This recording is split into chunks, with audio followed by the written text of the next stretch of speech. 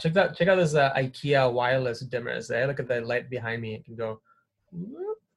Oh, she fancy. Oh, that's AI shit there. It's like mind power. It's like. It's okay.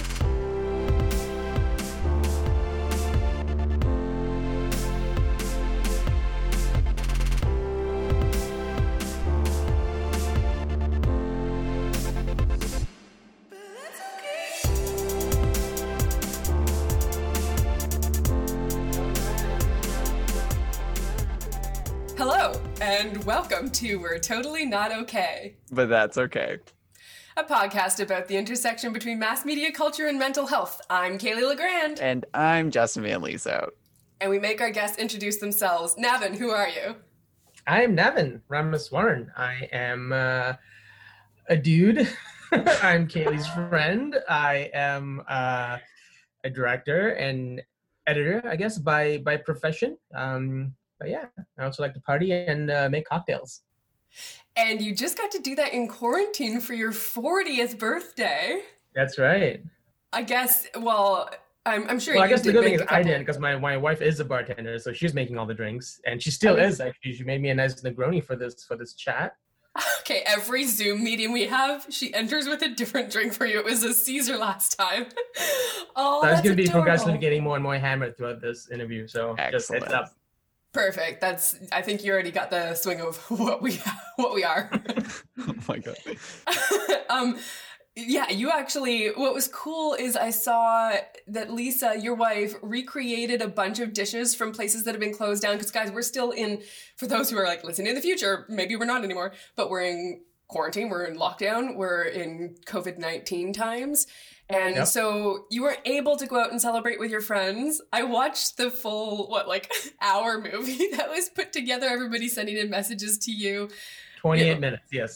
28. It was adorable. It was so cool, and I'm sad It that was we couldn't great. It was celebrate great. in person. Yeah, that was really, really special. And you were part of that as well, which is wonderful. And yeah, she did that without, I had no clue. So what my wife Lisa did was she got in touch with my friends, my family, a lot of people from, not just here in Toronto, but all over the world, and got them to send in sort of birthday wishes on video. And she got our friend Mike Donis, who's a wonderful editor, to put it all together. And they got Jay Ryan, who's a visual effects buddy of mine, to basically comp me into Back to the Future. It's the best. Which is one of my favorite movies. So they comped me into Back to the Future. I made this whole video. It's like this 30-minute almost video that with all you lovely people wishing me happy birthday in your own creative ways. And yeah, that's how my birthday started. That was the first thing she showed me in the morning, and then the rest of the Did day you was cry? just No, you see, I came really close though. I'm not an emotional person. I don't cry. It's just not my thing. But if I could cry, I totally would have bawled my eyes out. I was totally touched. Like I was just like, I could feel it right here in my heart, and it was sweet. It was very lovely, and all you guys really made it super special. It felt like I was celebrating with my friends because of that video, and I watched that video 3 times throughout the day, and it was great. I watched it when I woke up. I watched it at some point in the middle there when I was like getting hammered and sentimental, and then right before I went to bed, I watched it too. So it's great. Cut to the evening when you don't remember and you actually did cry. You watch it for like the 8th time and you're just bawling your I eyes probably out. did cry. I probably did Lisa's cry. taking videos of you. The version in my head is I was just very stoic and cool about it, and Yeah. probably wasn't. You're allowed to have that outward persona. You're allowed to have that perception of yourself. It's Yes. cool to feel stoic. Yeah. So it sounds like you rubbed off a little bit on her. She was her own filmmaker of sorts for that day.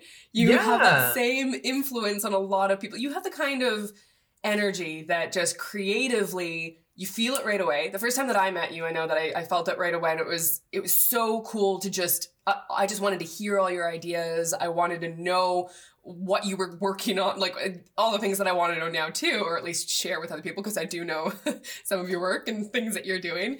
But maybe you can talk a little bit about the things that you have created, film versus some of the ad world stuff that you do, and how you came to be a filmmaker. Ooh, well, if we go way back, I'm actually doing a James Bond marathon tonight with Lisa as part of her like 3-day birthday plan.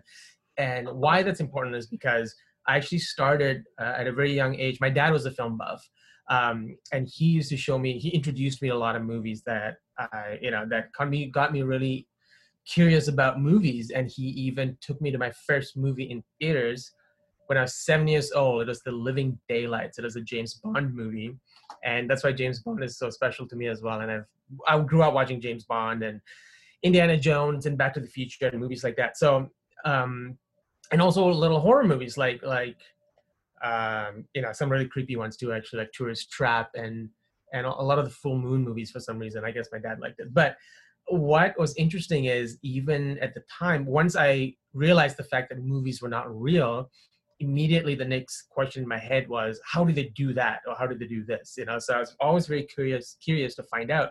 And, back in the 80s when I was a kid, it wasn't like nowadays where you get, you can find DVDs and Blu-rays and stuff that have tons of special features that you can find how they make movies and stuff like that. It was very different back then. It was all videotapes and, you watch the movie and that's it. But Full Moon, actually, this production company that actually still exists till today, used to have these little vignettes at the end of their movies that had a little 2 to 3 minute behind the scenes making of kind of thing. So that's really what kind of, at least from what I remember, that's what got me really curious about movies and how people, how they made certain things and all that kind of stuff. So that's what got me curious. But then I never really thought, I grew up in Malaysia, which is in Southeast Asia, and the culture isn't very artistic, I guess you can call it. It's very much you become a professional doctor or lawyer or engineer. Like that's the sort of mentality, and that was my education. But then it wasn't really till I came to Canada way back in 1999 for university that I discovered, I could actually do filmmaking as a course. And even though I started off in computer science, and actually my first almost 3 years of university was actually, my major was computer science.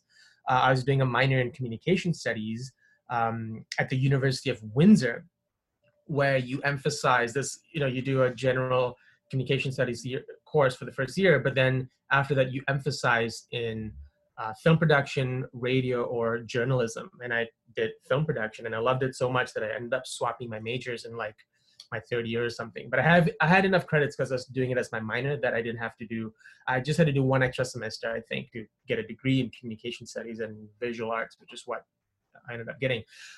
But Windsor was one of the few universities in Canada, I don't know if it's still the same now, but at least at the time, that had a production unit. So you're not learning just film theory, you actually learn to film production. And I actually went out and shot 16 mil film and then edited on film and all that kind of stuff on a Steenbeck and stuff like that. So that's really where I started to realize that maybe this could be a viable career option, And then once I graduated, I got a job at a production company in Windsor as an editor and a shooter as well. It's a small production company. We do like small commercials and branded content, corporate videos, stuff like that. And I would shoot and edit my stuff. And that sort of segued me into directing. And I also used to volunteer on film sets while I was there, and met one of my closest buddies now, whom Gavin Booth, volunteered on his first movie feature film set. And then him and I co-directed my first movie called Do Not Disturb that you can't find. It doesn't exist anymore. But so we... Well, now we want to see it. Gavin might have a copy of it. But anyway, so that was... Gavin has a lot of info on you that I'm still waiting to hear. Something about a wine nag. So that's kind of how it started. And then, about a year after that, I ended up writing and directing my own feature film, my solo directing debut, I guess you can call it. A little movie called Nara, about a talking severed head. And then after that, I moved to Toronto. I got a job here, and I'm still with the company that I moved here for back in 2008. Started working at Studio M as a editor and a shooter, and then very quickly sort of became a director at Studio M. So I'm now represented by Studio M's offshoot, which is Unified Content, as the director for commercials. So I have a couple of questions. One that I guess is not necessarily COVID-19 related, and then a follow-up about how things feel a little bit different right now. But in terms of the differences between your commercial work and your film work, what do you find, what drives you in them, and what gives you the satisfaction, and what do you not get from the other? Like, would you want to continue with both always? And then we'll get to the COVID-19 question, how things change. Yeah, that's a good question. And ideally, yes, because I think it's because I've been doing both for so many years and sort of juggling both. I find a lot of the skill set, is transferable. Like, I learn a lot on independent movie sets, especially longer format and commercials as well, because, one, obviously it's very quick turnaround. The commercials are, you do, 30-second commercials. It kind of depends. Nowadays, you even do 6-second commercials, right? But it's super short format, super quick turnaround, and the hierarchy is a little different. I haven't really done TV yet, but from what I can sort of see, it's in a way commercials is similar to TV in the sense that the hierarchy is a little different. For movies, for features, especially independent features, the director has a lot of control over how things run and how things shape up and how things end up. That isn't necessarily the case with commercials and TV, because you are part of the system. You're part of a committee that drives the creative forward, right? So I feel like coming from the commercial world, I can bring certain sensibilities to feature filmmaking where I'm a little more, able to pick what to fight for. I know what to fight for. I know what to let go. I become definitely more collaborative in that sense. And on the other end, working on sort of smaller budget feature films, like some of the feature films I work on have the budget of, 10 commercials, or one 30-second commercial has the budget of a feature film. And that's crazy how lopsided that can be sometimes, right? Yeah. You know that, chaos. But and kind of coming from those extreme ends, I guess, kind of teaches you things, right? Teaches you how to handle things and to put that money on screen, and also to navigate certain things and think on your feet and move fast without compromising, and always having a plan A and that strong vision, but also having a plan B, C, and D, so that you're not stuck and wasting money and not moving along. Because, the key is, every minute is, time is money. And that's extremely true when it comes to both commercials and features as well. So I don't know if that explains the question. I just kind of went off on some weird tangent, but basically what I'm trying to say is I've learned a lot on both sides of it, on making commercials and making films. And that's taught me a lot, and how to sort of make both those skill sets transfer onto each other and make them work. And to answer your question, yeah, ideally I would like to keep doing both. I would like to keep making movies and commercials, and sort of commercials are nice. They're kind of, in a way, kind of like, I guess music videos are a little different. I used to do a lot of music videos too, but music videos kind of feel like a break almost, because you don't have to worry about sound. You don't always necessarily have to worry about continuity. The turnaround is quick, and you can get to be really creative, right? That's not always the case, especially in commercials. It's kind of a little more rigid sometimes, but I get to try out certain things when I'm doing music videos, and to a certain extent on commercials as well, short format that I can apply to feature films. Like, I'm a nerd. I love cameras and lenses and stuff like that. And if I want to test out a certain camera and a certain lens or whatever it is, I do that on my music videos, and kind of learn that in a way, and then bring that onto my feature films or my commercials as well. Then I can be super confident when I'm on a set that has a lot of money riding on it, for an example, and it's all on me to make the day. I can be like, okay, I know exactly what to do here, and I've sort of learned that from the music videos, or the what do you call it? The shorter format, like commercials and music videos. Which do you find more pressure in, or are the pressures just different? I think the pressure, it's just different. The pressure is there on both sides, no matter how much your production costs and how much is riding on it, or what kind of format it is. I feel like it's about the same. It's just the same amount of pressure. It's just sort of a little different, I guess. Do you do anything to basically prepare yourself for those pressures? Like you talk about playing with the cameras and making sure that you're confident with them before you would take it to a feature, and kind of letting that music video space be your kind of creative playground. But is there anything else that you do to kind of make sure that when you go into those bigger pressure scenarios that you feel successful and feel set up to create the best content? I'm generally very prepared. I do a lot of prep beforehand, and I storyboard for myself. I don't oftentimes, I work with storyboard artists for like the official storyboarding stuff. But if you look, I have tons of notebooks. Actually, I don't have any in front of me to show you, but I have tons of notebooks that have like sketches and drawings and notes and all these crazy ramblings of mine just for me, so that when I'm like on set and an actor or someone has a question, I have the answer for them. I can go back to my book and be like, okay, yeah, so this happens before that, and here's how you should be feeling because that's going to happen next, blah, blah, blah, stuff like that. So I'm very, very determined on being prepared, because I'm a strong believer that I have to, as the director has to instill confidence in the crew and the cast, right? If the director doesn't have the answer,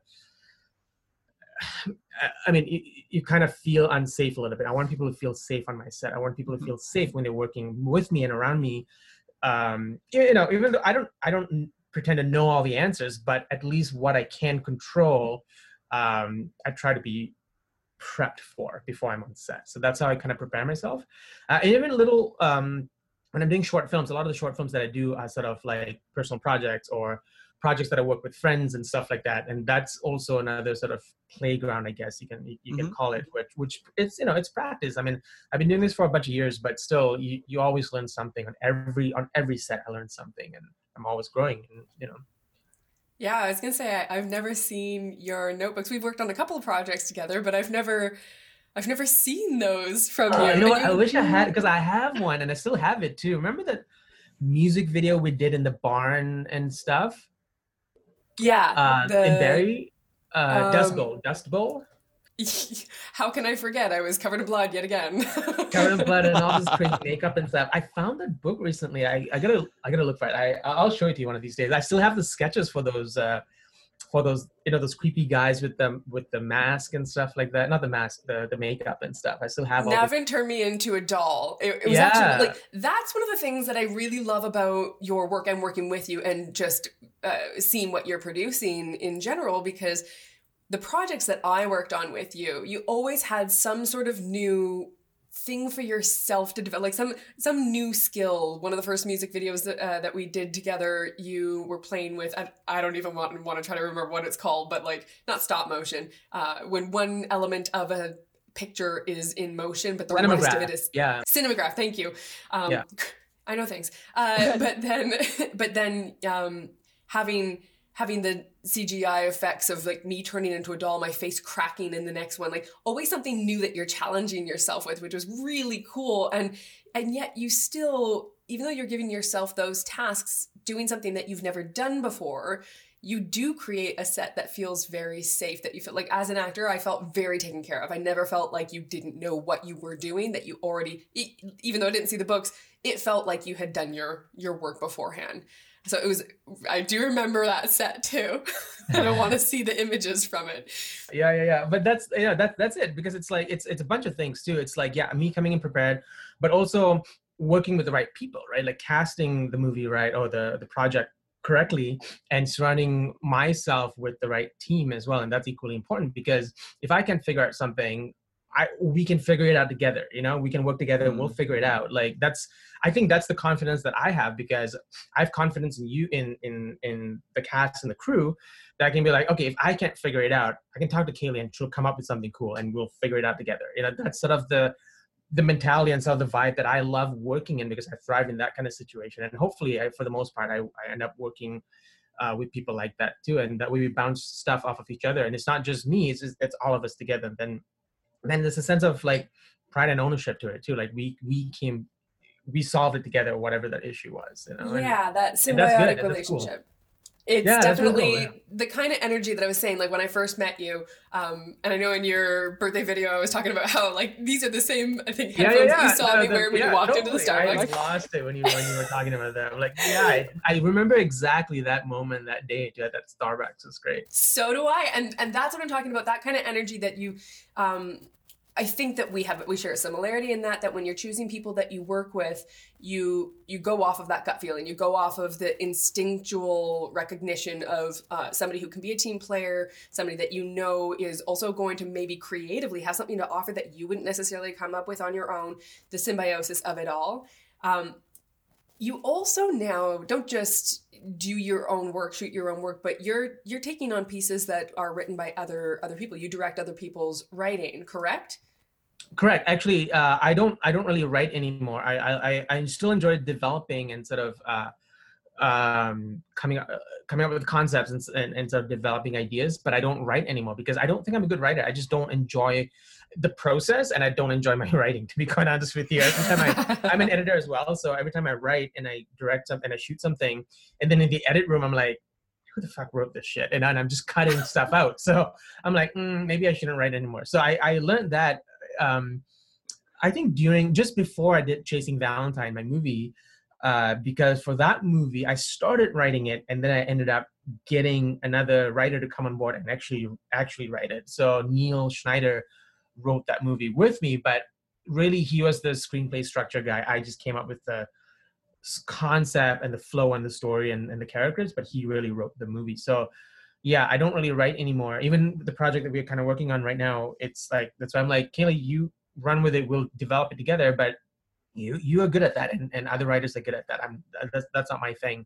I love taking it after that and visualizing it. That's what I'm strong at, in my opinion. And I feel like I discovered that at some point in 2015 or something, and I'm trying to put that in practice, Well, that's pretty incredible. I find that a lot of people kind of go in the opposite direction, especially with the lower barriers to be able to create our own work. Everybody almost feels that necessity to wear all of the hats in order, which, we do need to have that kind of onus and responsibility to create our own works, especially as an actor. I recognize that. And there's a lot of that kind of talk in the rooms with actors, to not just sit and wait for your agent to get you a role, or the directors and casting directors to choose you.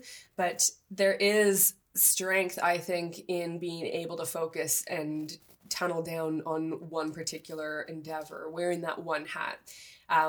My question was going to be, how do you choose? Like, I think I understand how you choose the people that you want to work with creatively, but how do you choose an idea? How do you know you want to make something into a visual product? That would really depend on if it's an idea that I came up with or someone pitched to me. I mean, for me, it's, do I want to watch it? Does it stand out in some way? Has it been done before, and has it been done better? Or can I do it better? Mm-hmm. I guess those are the three things that I look at when I'm considering a project, or because it's so much time and so much energy and effort, you're putting into one project. Why would you do a mediocre project that someone else has done better? Because so much good stuff out there.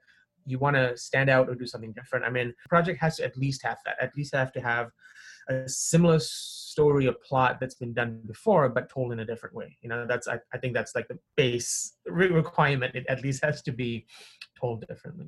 Have you ever gone that quote unquote mad route? When we talk about mad artists, have you either found a project or a film that has moved you to madness, or have you ever felt like you've gone mad with one idea, one of your projects? Yeah, that would be probably my final year university project that I was obsessing over, and that was film too. That was 16 mil film, and I spent so much money on reshoots and buying more film stock and processing it until my professor told me, he's like, you gotta learn to let go, man. Like, how many times are you gonna change this thing?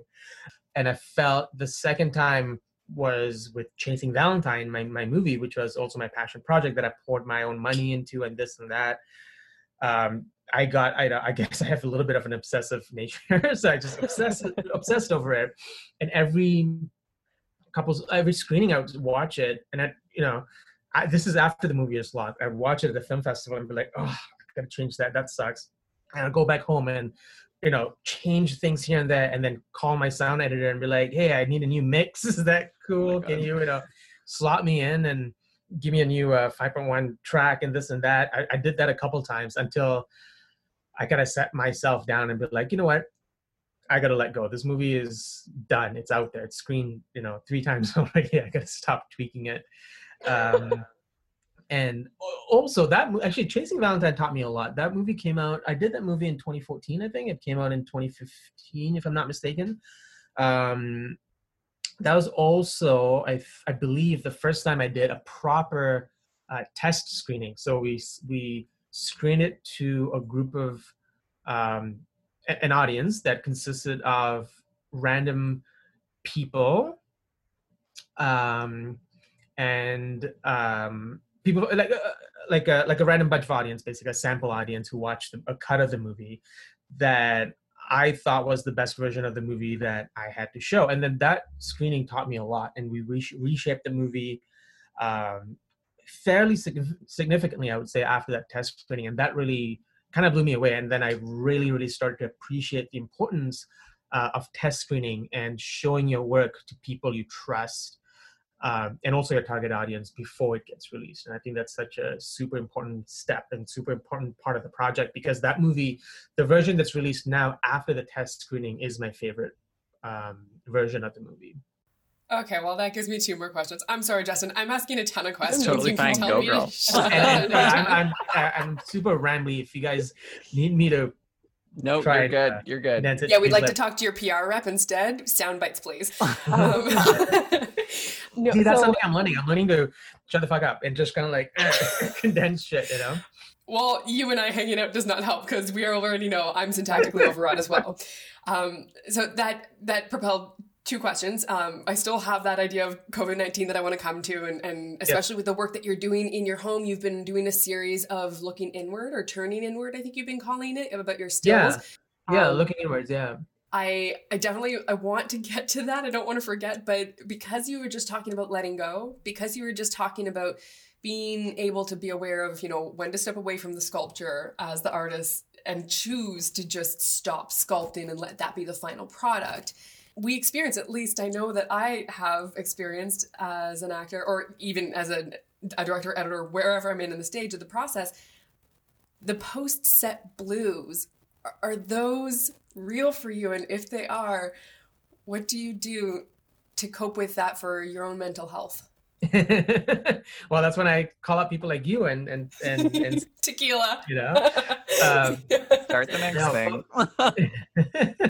That's that. No, but is that your habitual go-to process? Do you just hop onto the next project? Do you try to search for the next thing to make? Yeah, I mean, right after I wrap a movie, I'm like, oh my God, why am I doing this? And I want to not do this anymore, and this and that, But that lasts for like 24 hours, because you're just coming off of a very, potentially a very stressful situation. Like the last movie I did, by the end of it, I was just so exhausted, and I was like, wow, like I'm getting older. I'm like, can I still keep doing this? But then, like, literally 24 hours, when I just get a good night's sleep, wake up the next day, I look at the dailies or look at the stuff we've shot, I'm like, all right, I want to go back. I want to get back. And I want that feeling again, because the feeling of being on set and just creating content and then looking at the dailies is so satisfying. And then beyond that, when the movie's finished and you're watching it with an audience in the theater or wherever, and having that sort of public experience, which we haven't had for the past month, but having that public experience is probably one of the best feelings in the world for me. And I know a lot of people feel that way. A lot of filmmakers and artists feel that way, because that's something that is, it's such a public shared experience, but it's also such a personal moment when you're just like in the corner of the theater, just looking at the movie on the screen and then watching people's reaction and hearing people's reactions. And that's just, you can't beat that, that feeling and that adrenaline and that feeling, and everything else, every other potentially negative stuff that may have happened, or all the exhaustion and how tired you were and the 19-hour days and all that kind of stuff, all that just evaporates. It's gone. You never think about that anymore. And then I just want to go back on set tomorrow and make another movie. That's exactly how I feel. And yeah, you're right. And I try to have a project or two in development of pre-production while I'm working on a project, so that you know how long it takes to make something. So, hopefully by the time this movie is released, I have something else in pre-production or something like that. So that's how I try to do it. Doesn't always work that way, but I've been trying my best to. Don't you hit that moment of burnout though? If you have that much on the go, always on, like, do you ever hit that moment where you're like, I want to walk away? Yeah, totally. That happens too. And over the years, I've also learned the importance of taking time to yourself and going on vacation and just switching off your phone and emails and all that kind of stuff and just fucking off for 2 weeks, and then coming back. And absolutely. And I think that's equally important. The self-care is equally important, because I want to be able to continue to do this for a very long time. But if I don't take care of myself and my mental state and my physical state and all that kind of stuff, and my body and my soul and all that, I'm not going to be able to do this for a long time. You know what I mean? So that's important as well. And, like, as you mentioned, I did just turn 40, but I'd say the past 5 or 6 years or so, I've been sort of trying to be a little smarter with how I work in terms of, also learning to let go is a big thing, but just not stressing the small things, and just letting go of things, and also having a balance of a good lifestyle, a good positive lifestyle, and relaxing and taking that break and that vacation, that time off when I need to. But also, just throwing myself into work when I need to as well. Oh, too many more questions. From here, I want to pivot over into the COVID-19, the isolation pieces you've been working on, that you've been putting out on your Instagram. Can you talk about the series and how you've felt capturing those images? What is your Instagram? Let's plug your Instagram. Yeah. So my Instagram, which is my name, Navin Ramaswaran. I'm sure one of us will spell it out at some point. We'll put it in the show notes. Yeah. Well, very much like the post-set blues, when we were on lockdown, and I realized this is a real thing that's happening, that we're all going to be in for X amount of time. We still don't know how long this is going to last for. My first instinct was, okay, what am I going to do? I'm not going to be able to go on set and create stuff anymore. What can I do around the house? So the first thing I actually did was just caught up on my video games and TV and movies for, about 5 days. And it was cool. It was like, wow, it's Monday afternoon and I'm on my couch drinking martinis and watching movies. This is not so bad. It's not so bad. But then very quickly, I started to kind of feel, I guess, a little useless, right? I'm like, man, like everyone else, a lot of people have a lot of skills who are actually doing things right now and being useful, but I'm really not, because this is all I have. So I'm also a photographer. I also do stills. So I decided to sort of, I didn't really decide. It just kind of came to me. It just kind of happened, honestly. This is one day where the sun was just hitting the house perfectly and everything just looked kind of whimsical, and I was making bread and Lisa was making breakfast or something like that. And everything just seemed like a movie, kind of, the lighting was great. And it just kind of felt like a movie set. So I grabbed my camera, my A7 III, and just started shooting stills around the house. And that sort of motivated me to be, okay, maybe I can do a series of, just the little things around you, around all of us, that we take for granted. Like that little dying flower pot that's been on my kitchen windowsill for the past 3 years, but it just looked so beautiful the way the light hit it. And my lazy ass cat who's basking in the sun and looking out of the window, and the light's perfect. Like all those little things that I get to enjoy now that I'm at home 24 hours a day, that are beautiful things that I enjoy and love. And I saw Elisa sitting on the patio having a coffee. I'm like, this is a great shot, just things like that, just very, very, very basic everyday things that are around you all the time that I feel like we miss, especially people like us who are always out and about and on set and just working so much that we miss these things, right? And that's what got me motivated to do this series of still images that are just capturing, one frame of the thing that you may have missed on a typical day. But today, because I'm here, I'm, on a Monday afternoon, I'm actually taking a step back and admiring all these little things. And that's how it started. That's how the series really started. And I'm still doing it. I mean, I haven't posted the newest stuff, but I'm still posting those things. And I'm also doing another series called COVID Diary, where I've been fortunate enough to sort of do little projects recently through my work, where we, obviously with following all the social distancing rules, we are working with certain restaurants on telling the stories of these restaurants and the businesses and how they're sort of pivoting given the COVID situation right now. So I've been lucky enough to get into some of these empty, closed down restaurants and sort of shoot a very somber, very weird kind of version of popular restaurants around Toronto that used to be always busy and always loud and full of life, but completely empty and very somber, so I'm documenting those ones, and I'm going to start to post those series as well. But yeah, so just kind of taking a step back and just sort of admiring all these things that we typically take for granted. That's how both these series actually came about for me. I've been doing a lot of the same. Obviously, I shoot as well, and I've been finding, for the most part, it's whenever it's sunny, and we've had a couple of gray days, but the sun, when there are no clouds in the sky, the sun punches me in the face and wakes me up. I don't shut my blinds, but it's like startling. But for some reason, I've just, without even just my internal clock, without having an alarm on, I've been getting up and catching these incredible skies just as the sun has been rising over both sides. Either I look into the city and I can see the escarpments of all of the, the jagged tooth skyscrapers poking up, but then I can look the other way out, the front of Roncesvalles, and see kind of a quaint community to get the sunset as well. And I am keeping busy connecting with people like you and creating even the pitch that you were just talking about. That's something that kind of what re-triggered in my mind when you're talking about watching people watch your work. You're in a theater and the emotions that must be riding through you by getting a response.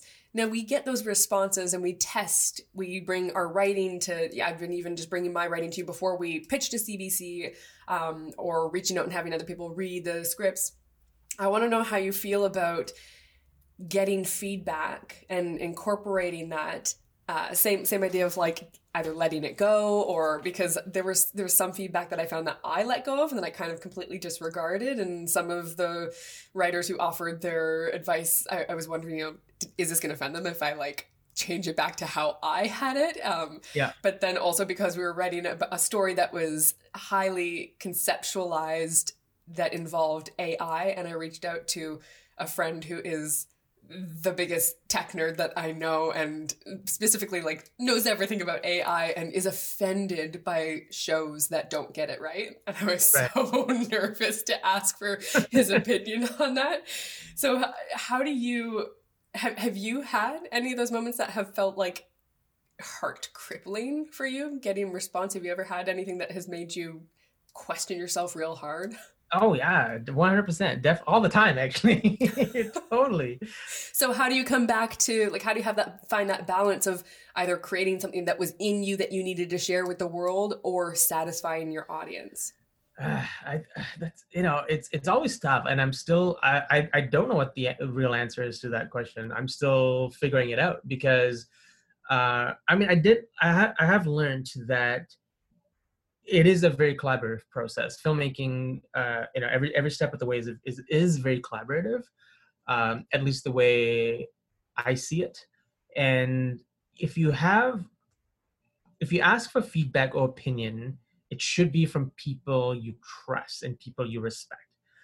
But at the end of the day, I feel like it's important to realize that, if it's a project that you are spearheading, that you've created, it is still your vision. It is still your project. And you, at the same time, there's something to be said about gut feeling, right? And following your instincts as well. So I think just finding that balance between taking the advice and feedback from people. I guess the important one is, if you're getting the same feedback from a group of people, then perhaps you should consider, altering it, changing it, whatever that may be. But if it's in everyone, if you ask 100 people for an opinion about one scene, you're going to get 100 different answers, right? So then it's up to you to sort of decide on what you feel is the right path to go towards. But at the same time, if out of the 100 people, 50 of them or 40 of them are saying this, sort of like obsessing over this one thing, perhaps you should consider, looking at that one point. So I don't know if that makes sense. My answer makes sense, but I feel like it's just finding that balance, and it's not easy. And I don't know if I found it. I'm still figuring it out, like I said. The artist plight. Always. Yeah, I know. It's weird because when I first started off, as I was like, oh no, it's my vision, it's my vision, man, and my 119-minute movie is perfect. I can't cut anything else. It used to be 180 minutes. But I feel like, if you're working in the industry with the right people, with professionals, you'll quickly realize that, okay, the people who you are asking for feedback from, or who are giving you feedback, a lot of them know what they're talking about. A lot of them have been through this process many times and have made successful product, right? Successful materials. So, it's probably in my best interest to listen to them and kind of see what they mean by whatever it is, and consider that. So I've sort of learned that, and sort of, I don't know, I guess over the years, just maturing as a filmmaker and just maturing as a person too, and just being able to take that feedback, negative or positive or whatever it may be, and turning it into something useful for the project. At the end of the day, it's for the betterment of the project, right? It's not about hurting people's feelings, something like that. Although, it's nice if you are not hurting people's feelings, but at the end of the day, it's the project that's going to live on forever. My movie or your movie that's out there, you can't be going out to every screening and apologizing for why things suck, or why this scene didn't turn out this way, or this scene should have been that way. Isn't that what a Canadian style film festival is? Yeah, just apologizing left, right, and center. Sorry. You can't do that. So your project has to be on, has to have its own legs and speak for itself. So yeah, it's interesting. You're always fighting with that, right? So, I see that we're coming up. First of all, I see that I didn't plug my computer in and it's dying. Secondly, why are you always not plugging your computer, Kale? Okay, first of all, I thought I did, but lately I've been thinking that I've been doing things and technology's been arguing otherwise.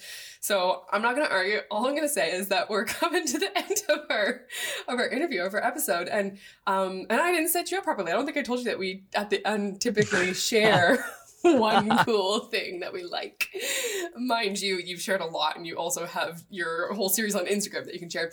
But I'm sure you also have some other things that you can plug right now. I know that you have some projects that you are starting to share with the world. So if you'd like your one cool thing to be those, please do share those. I will start by offering cool thing that has been making me feel a little bit, aside from the collaborations, and the collaborations are huge, the communications and having people, I guess I have two cool things, because this one means a lot to me. Classic, Kaylee. Classic. The biggest thing is the sense of community, the support system that I know that I have, creating things with friends like you and doing podcast episodes, but I also have a very supportive family and just these random funny things that friends have been messaging me. But I also have a handful of certain friends who just continually check in to see how I am, because they just care to know how I'm doing. And it's heartwarming. But the one thing that is, I guess, a little bit more actionable, people can actually go watch, that really stuck with me, was a TED Talk. I like watching my TED Talks when I need to pull myself out of my analytical mind. This one's still kind of heady, but it's about identity. It's called The Art of Being Yourself by, I think it's Caroline McHugh. I'm going to put it in the show notes as well, but it's a woman who talks about basically the fact that you're not your thoughts, you're not your emotions, you're not even what you do. You are not that film that you put out there that's living on and being your baby. But there is something about you that makes you different from everybody else, and your only job really is to figure out what that is that makes you different and be more of that. So it's a cool, pretty short watch, but I'll put that in the show notes. That's my one cool thing. Either of you, Justin, do you have one? I could have potentially two as well. One of them is definitely not cool, so I'll give up on it before I even say it. It's funny though, so I want to say it anyways. Do it. Say it. Start with that one. So, being city slickers, I don't know. Have you guys ever gone to a landfill? Have you ever gone to the dump? Have you, like, garbage gets collected? Have you gone to a dump though? Yeah. I have actually in Windsor. It sucks. It's the worst. I've been to Windsor. Does that count? Sure. Are you calling Rough. Windsor a garbage dump? Rough. Fun fact about Windsor: if you compliment the pizza, anyone from Windsor will immediately love you. I've Don't had know that. why. Yeah, I know. Yeah, It's how weird. Gavin See, you basically guys know uses these movie things. It's sets. weird. Yeah. It's weird. Anyways, dump. Have lived. Well, I'm at my parents' house right now because of COVID. And I grew up here, so I don't know. My family's been here longer than I've been alive. And normally you just drive into the dump and everyone knows everyone because it's such a small town, and you just smile and wave and they let you throw your trash out and you move on. But I got stopped the other day because I didn't have a dump card. So my one cool thing is if you go to a dump and it doesn't get picked up, you have to have a dump card. Who knew? Dump card. It's literally a red card that says you can throw trash out. How? I say you can dump.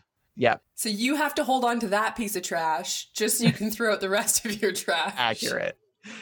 Accurate. Oh. My other cool thing is it was also recently my birthday, and I don't know if you can see the Calvin and Hobbes painting there, but my mom made me a Calvin and Hobbes painting. That's Oh, cool. That's awesome. I love Calvin and Hobbes. That's Yeah. so sweet of your mom. Your When mom is so was your sweet. birthday, Justin? April 13th. Oh, nice. Lucky number April 13. 28th. Yeah. Happy belated. Yeah, thanks, and you too. Shit, I can't. Like, you guys are too cool. I got nothing as cool as that. Honestly, To I talk usually about. just like look at what's on my desk and I'm like, what is funny here? Yeah, what is funny? Dump card one. You could even just point out your shirt. I'm pretty sure that, like, I don't know if that is the same shirt that you wore in one of our other Zoom meetings, but I'm No, obsessed it's with not. Harley. But Oh, no. Yeah, okay. Oh, Harley I was Quinn. gonna say Come on. You've you like already the shared lizard? two cool things, Yeah, okay, Justin. fine. Let Navin have something cool. Yeah. I guess I like. That shirt is considerably cooler than mine. I like graphic tees. This is. Yeah, I got it from a company called T Fury. It's an online t-shirt company that prints all sorts of cool stuff. I got a bunch of cool movie things too. One of my cooler shirts that I actually really like that I sometimes wear to set is, it says, it's two actually. One, it says "Fix it on set," Yeah. and it's another one that says "Famous last words," and then quote, "Let's fix it in post." Classic. I think that we should all own shirts like that. Yeah, we should. It should. I know our post department appreciates it, but I come from post department as well, so I come from both. So I appreciate both sides. But actually, one thing that now that I have so much time, I've been like, discovering movies that I've never heard of and stuff like that. Recently, I discovered this Spanish director. His name is Oriol Paulo, and this guy's got some really cool movies under his belt. He's only made 4 movies, I think, so far. 2 of them are Netflix movies, so we can get it over here fairly easily. Nice. But if you guys haven't, you should definitely check out his body of work. It's really cool. What kind of films? It's sort of super twisty mystery thrillers, that kind of stuff. My alley. I know, yeah, me too. I love stuff like that, right? And it's great. And he writes his stuff as well. So Oriol Paulo is the director and writer. Check out, the first movie of his that I stumbled upon is a movie called The Invisible Guest. The Invisible Guest is great. I'll put the IMDb link here for you guys to watch, to check out. Awesome movie. You can find that one on IMDb, and his newer movie is called Mirage. And that one kind of reminded me of a movie that came out in the early 2000s called Frequency. Have you guys heard of that movie?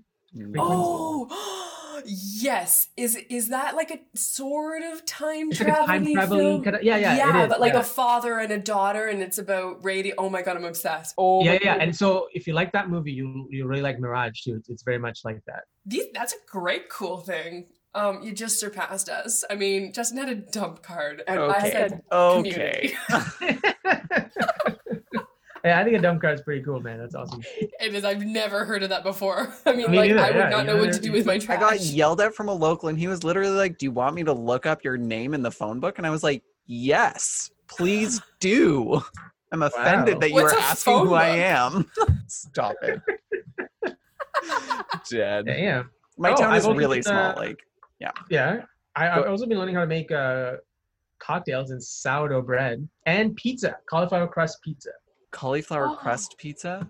I feel like that's a Mhm. labor-intensive process. It is a little bit. Yeah, it is. It takes a few hours. And the sourdough bread takes 6.5 hours. That's a 6.5 hour process. But Do you have Okay. a starter yeast that you guys constantly feed? yeah, I do. Someone from a friend of mine gave it to me, and it's like a 70-year-old yeast that's been in our family and stuff like that. Yeah. So I've been keeping it alive so far. And yeah, so you constantly feed it and you bake it. It's great. It's great. I just saw a video that Jake Gyllenhaal's doing that too. So it's like a thing that everyone's doing now. Apparently, I didn't know this. I don't know why I find it so hilarious. Like, first of I know. all, not everyone's. I'm the only one not doing it. Actually, Yeah. no, this is a lie. We talked about this in our last Zoom meeting. Half That's of right. our creative process was you and Christian talking about your bread. Yeah, that's But- right. He's making bread too. Yeah. Everybody's making sourdough bread right now, and I find it hilarious that you guys keep yeast as a pet. Like you pass it on generations. This is the I woman haven't who had- has plants as a pet. First of all, they all die. I'm really trying to keep, I'm trying really hard because my mother told me if I could keep a plant alive, then I can have a dog. And then if I can keep a dog alive, then I can have a boyfriend again. So we're getting there. I mean, we're figuring it out. But One step at a time, Gail. It's one step at a time. one step at a time. I mean, what I was going to say, the other thing was, what I did for dinner, I was about to say I had nachos for dinner, but I didn't get that far. I did not put anything in an oven. I did not grate the cheese. I didn't even use I don't even know how to salsa. I used pasta tomato sauce, put it in a bowl and dipped tortilla like gorgeous.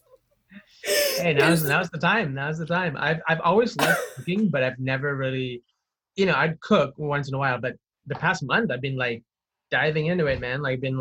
Yeah, sure. We have all the time. But the thing is that I'm a great cook. I have a Hungarian grandmother who put me through boot camp as I was growing up. I know how to, whatever those shows are, the live shows about the yelling chefs, I could bring all of them to their knees to tears. But I just don't choose to, even though I have all this time. I had chocolate for lunch and then a bag of Tostitos for dinner. I'm a and great pasta sauce. dipped in pasta sauce because I'm a great housewife. I'm taking care of myself. I'm my own baby. Oh my Yes. God. Oh man. Oh, you guys should. Speaking of cooking, you guys and cooking shows. This one's where the chef doesn't yell at people. It's a very friendly chef named John Favreau, whom we all know and love. Oh, I've heard that name. His show on Netflix is amazing. It's called The Chef's Kitchen, I think. But yeah, definitely check it out if you guys like cooking stuff. It's a really fun show, and he brings all his celebrity friends too. I mean, Scarlett Johansson will show up in an episode, and Robert Downey Jr. will show up in an episode, and Sam Raimi shows up in an episode making pasta. So it's good stuff. Making pasta. Making There pasta, was which is one that another thing that I stumbled- learned to make Oh, pasta from hand? from That's scratch. also That's- difficult. Do you have one of the Oh. press thingies? I don't. I did everything by hand. I Effort. rolled it and made it super thin and cut it and Oh my folded God. it and cut it up again. Yeah, pasta and the sauce too. And I followed a Jamie Oliver recipe, I think, for the sauce. It's good We're stuff. working on pretzels. The last time I made them, Ooh, it yeah. was a horrible disaster, but trying again. And then dumplings. Dumplings are the other thing I want to get good at. Oh yeah, man! I want to make Ooh. dumplings too. Yeah, I love dumplings. Dumplings and sushi is another thing. I love sushi. I've never had the guts to tackle sushi though, but It's actually I've not always that hard wanted to to do make. that. yeah, It's fairly Okay. simple. okay. Sushi. Okay, well, when we yes. get Sticky together rice for your and birthday. fish. That's right. When we actually get out of these jailhouses and we can get together and celebrate your birthdays, we're gonna make our own sushi. Yeah, excellent. that'd be fun. That'd be super fun. Yeah, that's what I miss. Society and community and friends being at the same location and being able to just see each other and touch each other and cheers each other, and sort of cook together and stuff like that and play games together. And watch movies together. It's a completely different experience. This whole It's so situation. weird watching TV shows right now where characters are close to each other. I'm like, Yeah. this- you're not allowed, but you're allowed, but Yeah. you're not allowed. Yeah, Yeah, it's weird. it's going to also change how we create the kinds of stories that we can tell. I was reading an article that was questioning whether or not that's insensitive to go ahead and make scenes that are not respecting those rules when people are still, how long are we going to be affected by this? Well, there was a BBC article about them talking about putting an entire cast in quarantine so that they could keep filming because they're going to lose all this airtime. Yeah. And then having 3 different crews so that they can rotate also, just so that in case one crew gets sick, you have the longevity by swapping them out with another crew. Wouldn't it be nice to have millions and just hire 3 crews and quarantine everybody? Like, that's it's the life. It's definitely a controversial proposal, but I mean, it kind of makes sense. Soon enough, everyone's going to start running out of content, right? Production has stopped, so no one's making content anymore. How long are we going to last without new content being produced, right? Yeah, that was one of the highlights of we had kind of a town hall with an agency, one of Canada's top agencies, the Characters and the Goldhars who run it. We're talking about how the nice thing is that there's going to be such a need for content because we've for so long not been able to keep up with binge watching everything. And now all of a sudden it's like, that's all people are doing. They're staying at home, they're Netflix and chilling, and they're wanting more because they're actually finished Game of Thrones. I know that's an outdated reference, but like they're actually finished all of the material that they're craving more. So, and industries are not only changing with how we have to produce moving forward, but there are going to be certain industries that just don't even make it back from this, and that changes.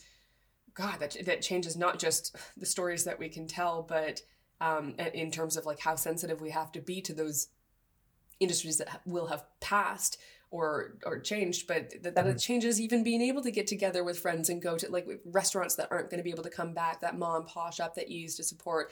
So I'm also looking forward to seeing the doc that you put together that reflects that kind of change that is going to be so close to home for us. Yeah, definitely.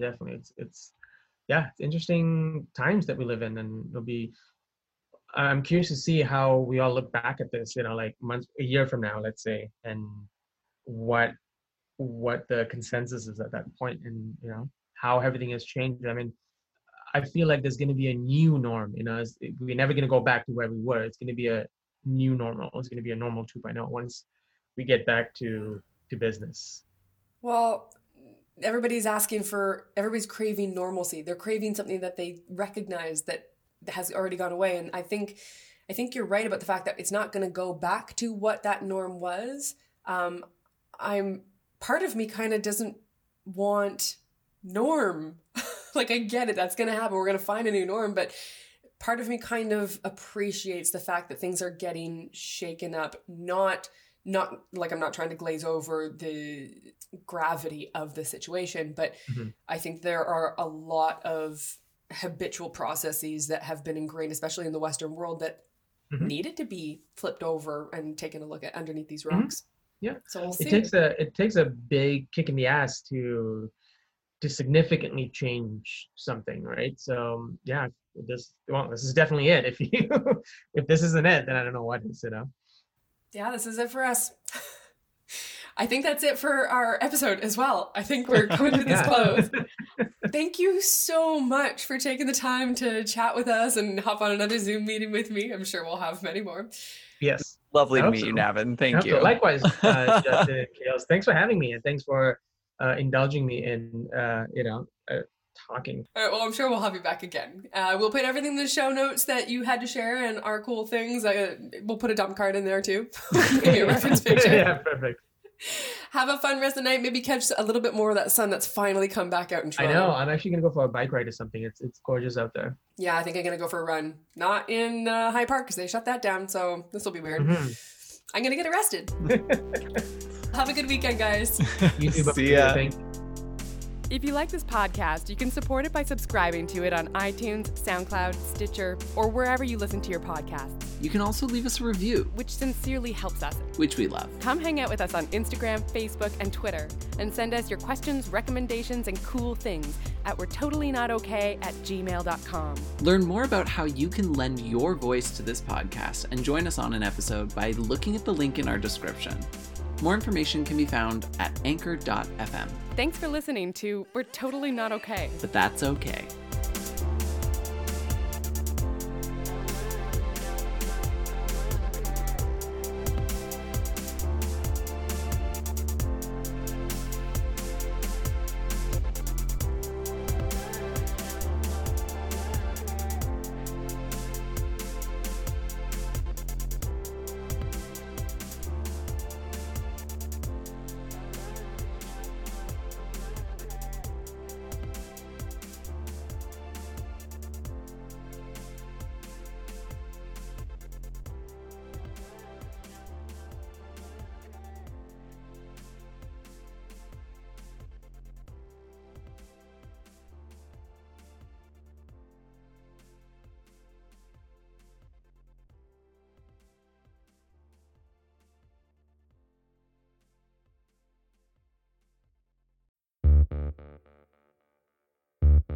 Escapecapade is an improvised Escape the Room podcast. I take 2 guests, trap them in a room, describe it to them in great detail, load it with puzzles, and then over the next 45 minutes, they can do whatever they want. You want to listen to 2 people fixate on a poster for 45 minutes? That's happened. Escapecapade episodes are released every other Tuesday and are available on thesonarnetwork.com. Just click on Escapecapade.